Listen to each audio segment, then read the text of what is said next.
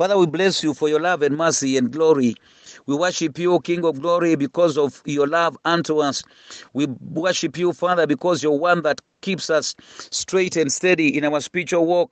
By our right hand, O King of glory, you shall keep us straight. You have promised to be with us and never to leave us nor forsake us in your word in Hebrew 13:5, O God.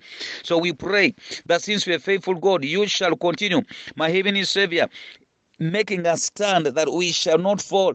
This is your promise. We pray that for every revival killer, you shall surely give us a remedy and an antidote, such that we shall stand for you and for your honor and glory, such that men shall look at us and honor you who abides in heaven.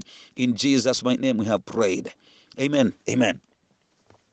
A blessed and wonderful day, my dear friend. My name is David Kagwa, and I'm back to continue with the teaching that we embarked on yesterday. Actually, it wasn't that we started it yesterday, but I mean, this is an extension of the teaching that we've been doing in these days, and it's about revival. And today we are looking at revival killers. In other words, how do you deal with things that are going to destabilize your revival or a life of a fiery walk with the Lord, a healthy walk in the Spirit with the Lord, basically. That is what we are going to be looking at right now. That is what we are going to be looking at. Now, recently, I was, someone sent me a video of a python that had that had swallowed a human being, full adult human being. We always have heard of these stories, particularly from our childhood, but the one thing that you get to discover is that when you look at this kind of stuff, some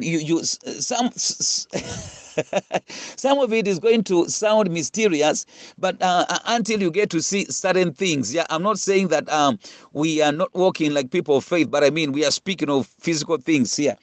What happened was that two Chinese men, there was a crowd, but two Chinese men were invited, and they captured a python, and I don't know what they did. I think they sedated it, and without having to beat it, because then they would have harmed the person inside, and they opened it up, bit by bit, and before long you could see a whole formed adult human being. Unfortunately, they were dead. But it is said that in its approach, a python comes and kind of tightens itself around you, coils around you, and virtually it basically kills you by suffocation. There is a claim, there is a theory and school of thought that what it does initially is it's going to kind of fix some sort of proboscis, or some kind of strings into your nostril, and then it suffocates you by coiling strongly. That it has very powerful abdominal muscles that are going to coil around you to death. And friends, I want to relate that to our spiritual walk, our spiritual life. You're going to discover that there are certain things that come along and they coil around us and they suffocate life out of us if you're not careful about them. So that is what we want to look at today. What sort of spiritual pythons do we have? Can you identify those in your life, my dear friend? And if you do, ask the Lord to help you deal with them, just like we are going to teach today. I have about 5 things that we are going to look at today very fast. And the very first one is spiritual complacence. It is spiritual complacence that we are going to look at first and foremost. And the passage of scripture that I'm going to do initially is in Amos chapter 6 and verse 1. Amos chapter 6 and verse 1, my dear friend. It says, "Woe to those who are at ease in Zion." You hear that? They are complacent. They are just at ease. "And to those who feel secure in the mountain of Samaria, the distinguished men of the foremost of nations, to whom the house of Israel comes." Now, you may not get the context of this, but the context of this passage is that Israel, this book is addressed to Israel, and Israel at that time was wayward. They had fallen so far away from the Lord in idolatry, especially at the shrine that was at Bethel, and they were into a lot of injustice, stealing people's land and taking it.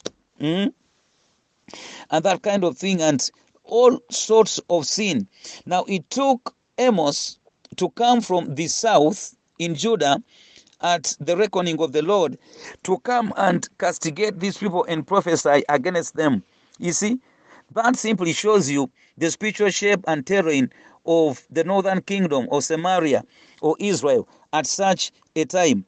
Little wonder that it did not take long before they were whisked off into captivity. So this is what was happening. But basically, when you study this verse, Amos 6:1, you get to discover that these guys had been complacent. In complacence, you simply go ahead and you're like, nothing much is going to happen. It is okay. I'm not that bad off after all. That kind of thing, you see? And this is what we are calling spiritual complacence here. There are so many people that start well in their spiritual walk and journey, but they get to a point and they pack. They get to a point and they're like, and nothing much is going to happen right now with us. No. Nothing much. You see, there's no danger that is going to come to our lives. No, not at all. That is what we are calling spiritual complacence. That is what we are calling spiritual complacence.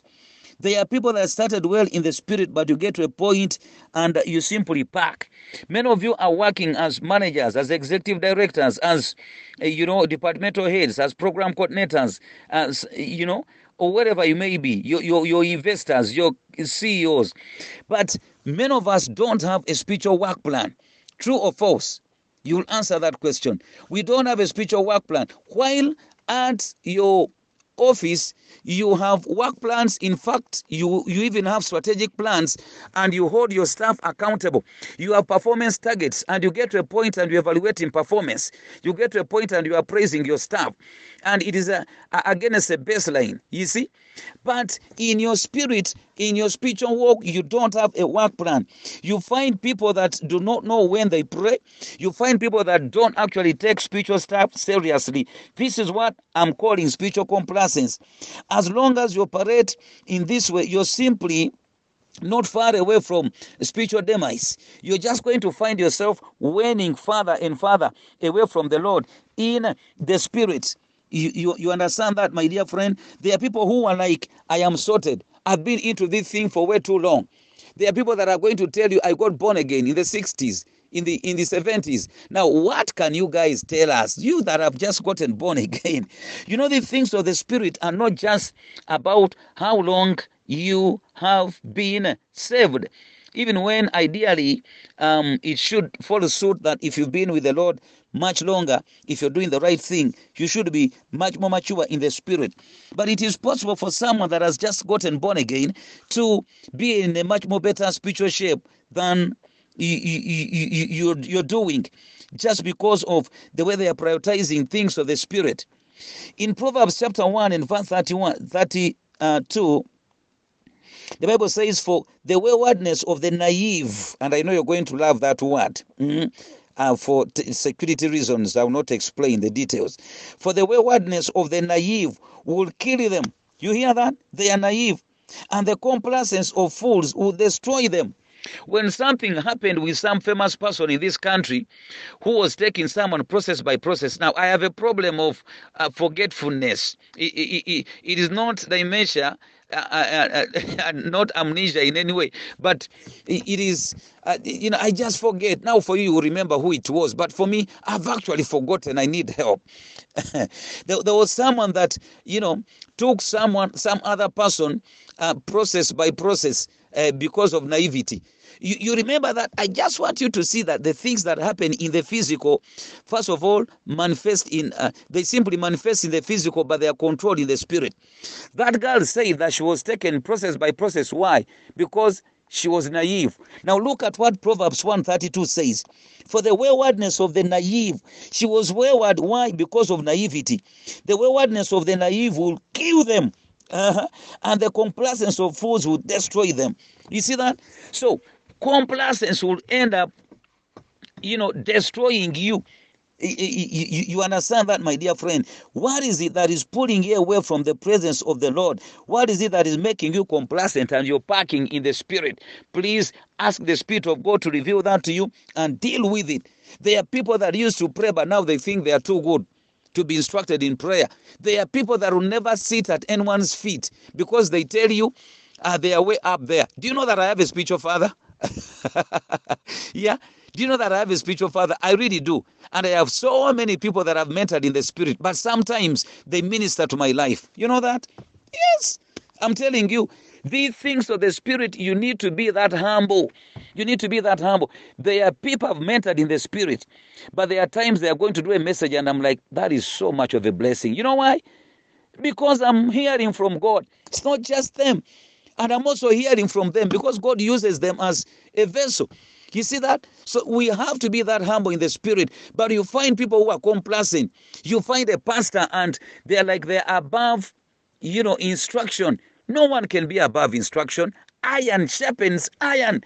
There should be a time in your life when you're sitting and you're being fed by someone else. There should be a time of that nature. You see, this is why we need prayer partners. This is why we need, partners in this journey of faith. You cannot go solo. You can't go solo. Actually, going solo also sounds like going solo. You see? Yeah, you can't go solo because when you go solo, you go solo. I love that it is coming by the Spirit. I'll post it on my wall and I'll put it on my status very soon. Praise the Lord. So that is what it is. Avoid complacence, at least not in the Spirit. No one can ever know God too well as to not need Him anymore. You just can't. Secondly, one other revival killer is failure to deal with temptation. It is failure to deal with temptation. Now, friends, you'll appreciate the fact that all of us, except none, all of us are tempted. In fact, let me sound this warning. If you're not tempted, two of these things are true. One, you possibly have failed or fallen away from the right track in the spirit, or you are simply dead. As simple as that. Hebrews chapter 4 verse 15 to 16 teaches that Jesus himself as our high priest was tempted, but he did not sin. If Jesus was tempted, then who are we to think that we won't get tempted? So the one thing that you need to learn is you've gotten to learn to deal with temptation, because you know that when someone commits sin, they tend, and I'm speaking of people that are going to do this as a character, like it defines your life. It gets to a point and you are not of God, you're of the devil. According to 1 John chapter 3 and verse 8, it says that he who commits sin is of the devil. You see that? So when you tend to trend and move towards the sin more, what actually that means is that you're trending more to sin. You're trending more to a carnal life. That is what it means. So in other words, you need to guard against sin. But sin doesn't start as sin. Sin starts as temptation. But by biblical teaching, temptation is not evil. It is not sinful. Otherwise, Christ would have been sinful because he was tempted. But you need to understand and appreciate this, my dear friend. When you're tempted, you have not sinned yet. But there are many people that blow it. They lose it at that point. They get to think that the moment you're tempted, then you have already sinned. No, you can still flee and run away. But there are often people that think that the moment they get tempted, they're like, I've already lost it. And then they end up throwing in the towel instead of resiliently standing and making it through. That is the point we are making here, my dear friend. You see, so you've gotten to learn to deal with temptation. There's a passage here in 2 Samuel chapter 12, in fact, chapter 11, a very familiar one. Let me just do that quickly. A very familiar passage here. It says, verse 1, 2 Samuel 11. Then it happened in spring, at the time when kings go out to battle, that David sent Joab and his servants with him and all Israel, and they destroyed the sons of Ammon and besieged Rabbah. But David stayed at Jerusalem. You hear that? It is a time when kings must be at war, but he's staying in Jerusalem. Listen to what followed. Now when evening came, David arose from his bed and walked around on the roof. Evening came and is arising from his bed. What does that mean? He's been sleeping all afternoon. The man is idle. Certain words are in scripture not for no reason. I need you to look at that. Now when evening came, David arose from his bed and walked around the roof of the king's house, and from the roof he saw a woman bathing, and the woman was very beautiful in appearance. So David sent and inquired about the woman, and one said, "Is this not Bathsheba, the daughter of Eliam, the wife of Uriah the Hittite?" David sent messengers and took her, and when she came to him, he lay with her. And when she had purified herself from her uncleanness, she returned to her house. I need you to listen to this, my dear friend. A series of things are happening here. You need to appreciate the fact that during this time of the kings, the times of the kings, the more righteous and the more committed the king was unto the Lord, the more blessed they got, you see, and the more they, veered away from the Lord and the walk of holiness, the more they lost it as well. So it was a shame that of all people, this was David doing this. Why? Because earlier on, in 1 Samuel chapter 13, verse 14, the Lord speaks of him as a man that was after God's own heart. Now listen to this. What happened was that the Bible says that it happened in spring, at the time when kings go out to battle, that David sent Joab and his servants with him and all Israel, and they destroyed the sons of Ammon. Question: this is a time when kings must be at war, at battle, at war, leading their armies in war. Question: who was the king? Answer: David. Where was he? He stayed over in Jerusalem, and he let his commander of the army, Joab, take charge of the army. Now, I want you to realize this. David is in the wrong place at the wrong time. You see that? He's in the wrong place at the wrong time. That is what the writer here seems to point to. You see that? He stayed over to Jerusalem. Secondly, he says, now when evening came, David arose from his bed and walked around on the roof. Clearly the man is idle. Because this is evening and you are rising out of bed. That means you've been what? Sleeping all afternoon or probably all day. The Bible doesn't stipulate it here. When I was lost in pornography, I basically did that stuff. Why? Often I find that one of the major doors, I'm writing a book, but one of the major doors that we teach you that if you're going to deal with those kind of weaknesses in your life, you need to identify the doors or windows or taps that open up these weaknesses in your life. And one of the major doors in my life when I did porn was idleness. And look at David, it is not different.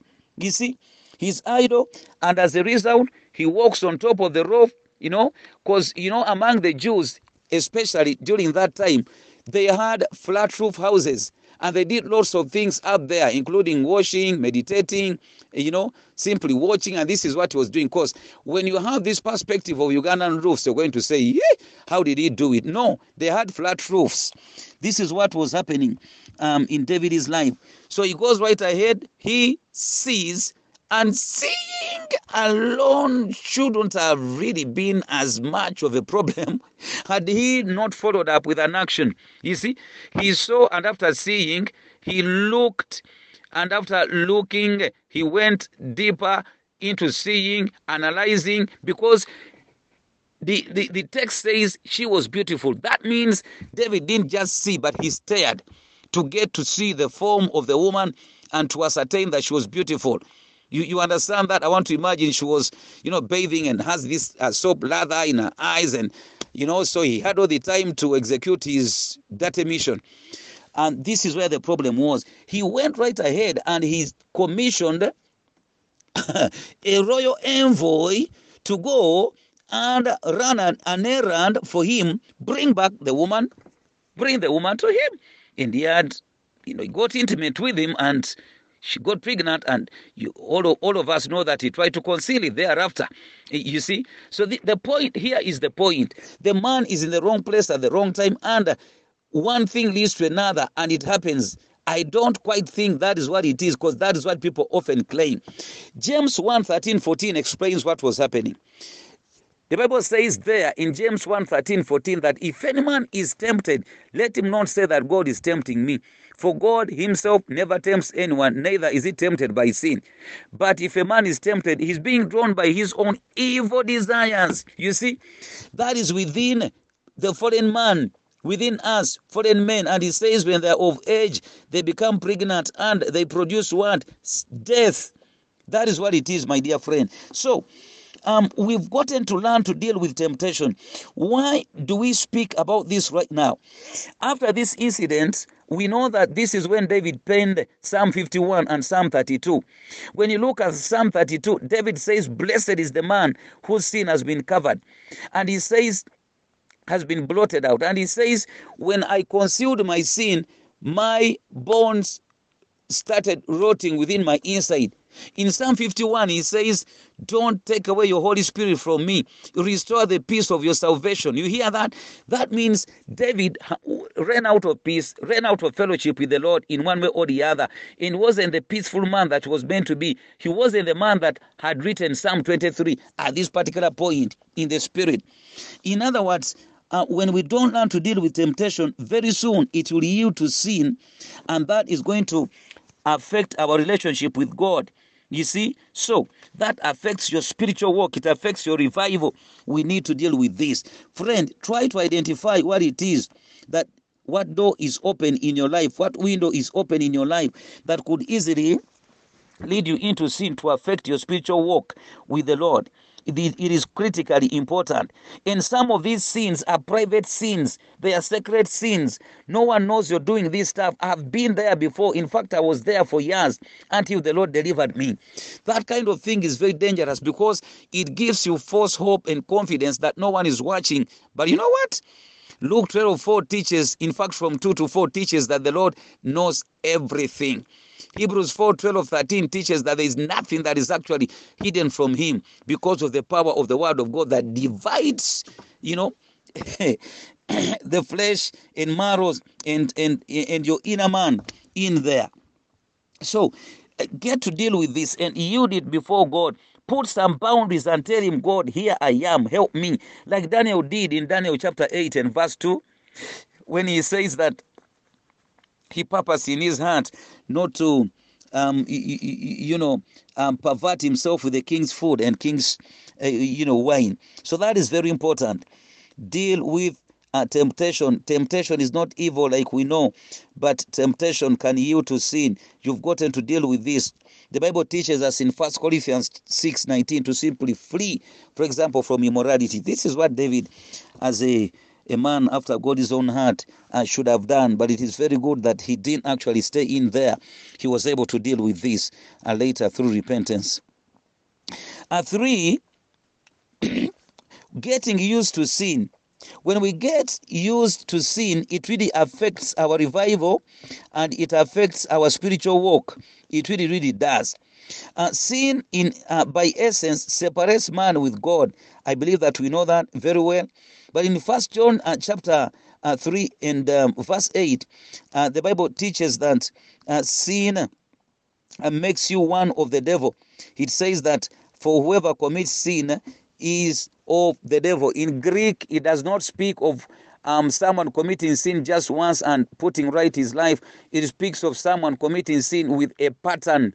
It is a pattern. It kind of defines your life.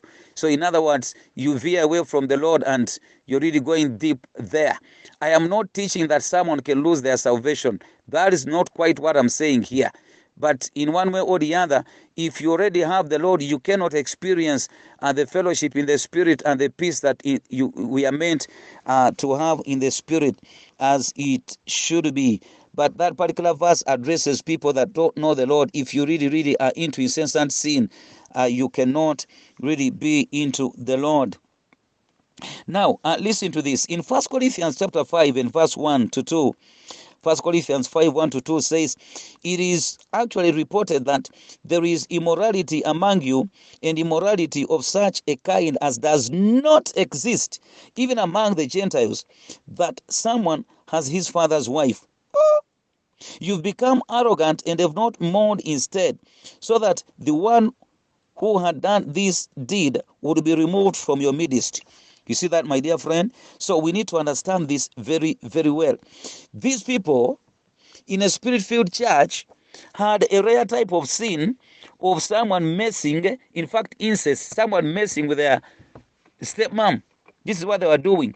And that is not so much of the problem, but the problem is, if you study the context, is that they are condoning this. They don't find it a problem, and they are spirit-filled. This is where the problem is. Friend, when you get used to sin, it is going to affect you to the point that it will not be, you will not find it that dangerous, and you will not find it that detestable in your life, at least not as it started. Usually when you get into sin, I'm a man that God delivered out of habits.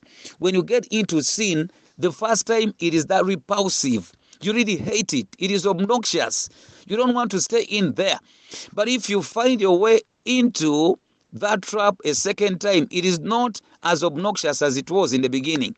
Third time, it is not as repulsive as it was, like that. So eventually, before you know it, you are neutralizing your conscience. You see, you can't neutralize the Spirit of God. If you're born again, you can grieve him though. You see that? You can grieve the Spirit of God. And that does not go down very well with the Lord. Now listen to this. In Romans chapter 2, verse 15, the Bible speaks of a conscience. He says that, but if the heathen or the Gentiles that do not have the law do by their instinct the things of the law, then they depict the work of the law written on their hearts. In other words, you have a conscience, and it takes you an effort to silence it, and you can successfully do that. You can actually do that, but that does not mean that it will go. The truth remains. And if you're born again, you have both a conscience and the Holy Spirit. If you're not born again, biblically speaking, you don't have the Holy Spirit. That is settled. And that is why the Bible teaches in Romans 8, 14, 15. It says, those who are led of the Spirit of God are the children of God. But you can grieve the Holy Spirit. And we see men like Saul losing the Holy Spirit. Of course, those were the pre-church days. They were the pre-church days, but in our day, if you're really born again, you can grieve the Holy Spirit, and that means he won't do the ministry he's meant to do in your life, and you cannot be fully revived, and you can't experience your walk in the Spirit as it should be. Friends, we need to get back to the Lord. You need to cry out unto the Lord. What is it that you're getting, used to? What sort of sin are you getting used to? There are sins that we call little. Yes, I want to agree. When the Bible speaks of judgment, it says to whom much is given, much will be required, which means, yes, there are levels in our sinfulness, but there are things that we start with and they are small, so we believe, and they are going to graduate, or they will lead you to something much more bigger. We need to cry out before God that he will help us such that we break out of this kind of thing. Fourth, failure to deal with guilt. Failure to deal with guilt. Friends, there is nothing, there are not many things that are as dangerous as the guilt that we get out of sin that we've committed, and not embracing the fact that the Lord himself, once he forgives and he sets you free, you're free indeed. There are not so many people that know this, even in Christian circles. In fact, there are not as many as they should be. There are many of us that continue working out our salvation and wanting to please God by the works of, by our works, by our works, and we want God to love us deeper. And therefore, you find that kind of person, if they end up sinning, what are they going to do? They're going to cry so much, they're going to repent all the time with an intention of making God have pity upon them. And I want to assure you, it doesn't work like that in the Spirit. It works on the basis of the sacrifice of Christ and what Christ has done. That is more of religion. In faith, God comes to us and he does things, and he expects us to respond through obedience and faith. But in religion, you work out your way to God, and that is not quite how it should be. I want to draw your attention to Matthew chapter 27 and verse 3. This is the story of, the suicide of Judas Iscariot. And it says, then when Judas, who had betrayed him, saw that he had been condemned, who? Jesus, he felt remorse and returned the 30 pieces of silver to the chief priests and elders, saying, I have sinned by betraying innocent blood. But they said, what is that to us? See to that yourself. And he threw the pieces of silver into the temple sanctuary and departed, and he went away and hanged himself. Terrible. Take it from me because I take it from scripture. Had Judas Iscariot repented, and genuinely so, because the verb form in Greek of remorse does not show real remorse, but it shows regret. He simply regretted, you see. But if he had repented in the true sense of repentance, this man would have been forgiven, and this man, Christ surely should have restored him. That is the point. There are so many believers that at times struggle with sin, because the truth is, even when we are saints by faith, and we are saints by justification and sanctification. Those are terms that I won't explain right now. We are saints by being declared saints by God, and we are saints by being continuously cleansed by the Lord. But we are not saints by default. We are not saints by the fact that we no longer commit any sin whatsoever. And this is why people that get discouraged, because some of us believers at times may miss the mark. This is why they are not right. It is true that we may miss the mark, but it is not true that we are sinners, ideally. Now, that is theological. I won't go into the depth of that right now. But I want you to listen to this. When you commit a sin and you continue beating yourself down, carrying that burden upon yourself, castigating yourself, trying to purify yourself on your own, this is missing the mark. The result is going to be a heaviness that is uncalled for, and you'll end up not experiencing the right fellowship that you're meant to have with God, and not having joy. Sometimes people like that actually end up doing what Judas Iscariot has just done here, committing suicide. And this shouldn't be. Friend, what is it that you're undergoing? And there's a category of believers, like I've told before, that have come to Christ and they still struggle with the same guilt that they had before they came to Christ. They look at the abortions that they committed. They look at the theft. They look at, the witchcraft. They look at every waywardness that they had, and they still bring it before God, and they keep repenting. The verse that delivered my life when I did pornography and masturbation was and is Hebrews 8:12, that says, in those days I will forgive their sinfulness and iniquities, and I will remember them no more. When God forgives you, he does not remember your sin. In Romans 8:1, he says, therefore there is now no condemnation upon those who are in Christ Jesus, for the law of faith was able to fulfill what the law of the flesh could not. You see that? Friend, be well, be happy. This is what the Lord has done, and we should celebrate him. We should ideally celebrate him. From today, arise, jubilate before the Lord, knowing that the Lord forgave you the first time you repented. You have no need to continue repenting in that direction. Finally, today, it is spiritual fatness. Spiritual fatness or spiritual fat. There are people that simply get too fat in the spirit and they feel like they no longer need the Lord. Friends, you never outgrow God. Not at all. You never. No matter how spiritually superior you believe you may be, no matter how anointed you may be, like some of us pastors want to, deceitfully treat ourselves. You want to believe that you are above each and every single person because you're a pastor. And I'm a pastor as I speak right now. Do not think that I'm down looking pastors. You see? But we need to remain humble and focus on the Lord. Let me just do this and wind up. In Deuteronomy 32:15, the Bible says, but Jeshurun, which is a synonym for Israel, grew fat and kicked. You are grown fat, thick, sleek. Then he forsook God who made him, and he scorned the rock of his salvation. The image I see is one of an overgrown and fattened cow that can hardly move. You see, the udder goes, moving by the ground. It can hardly move. You see, There are people in the perspective of Psalm 73, they are sinners that get to grow so big, and they are morphologically changed, they are physically changed.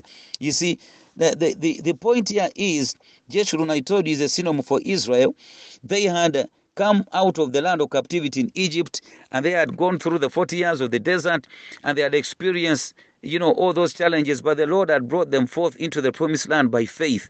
But when they got there, they forgot about the Lord, and yet this was a warning. It was a warning in Deuteronomy 8:14 to 18. He warned them, when you get into that land and you have land, houses that you did not build, you have vineyards that you did not plant, do not forget the Lord your God. Do not say that these hands of ours gave us the ability to make this wealth. Don't. It was a warning that God gave to Moses to give unto them. But when they got there, they forgot about God. They took on the ways of the people of the land. They forgot about their Lord. And in other words, they were resting the immense peace. They are people that used to love the Lord so deeply in their lives, but now, after they came to the promised land of some sorts in their spiritual walk, they forgot about God.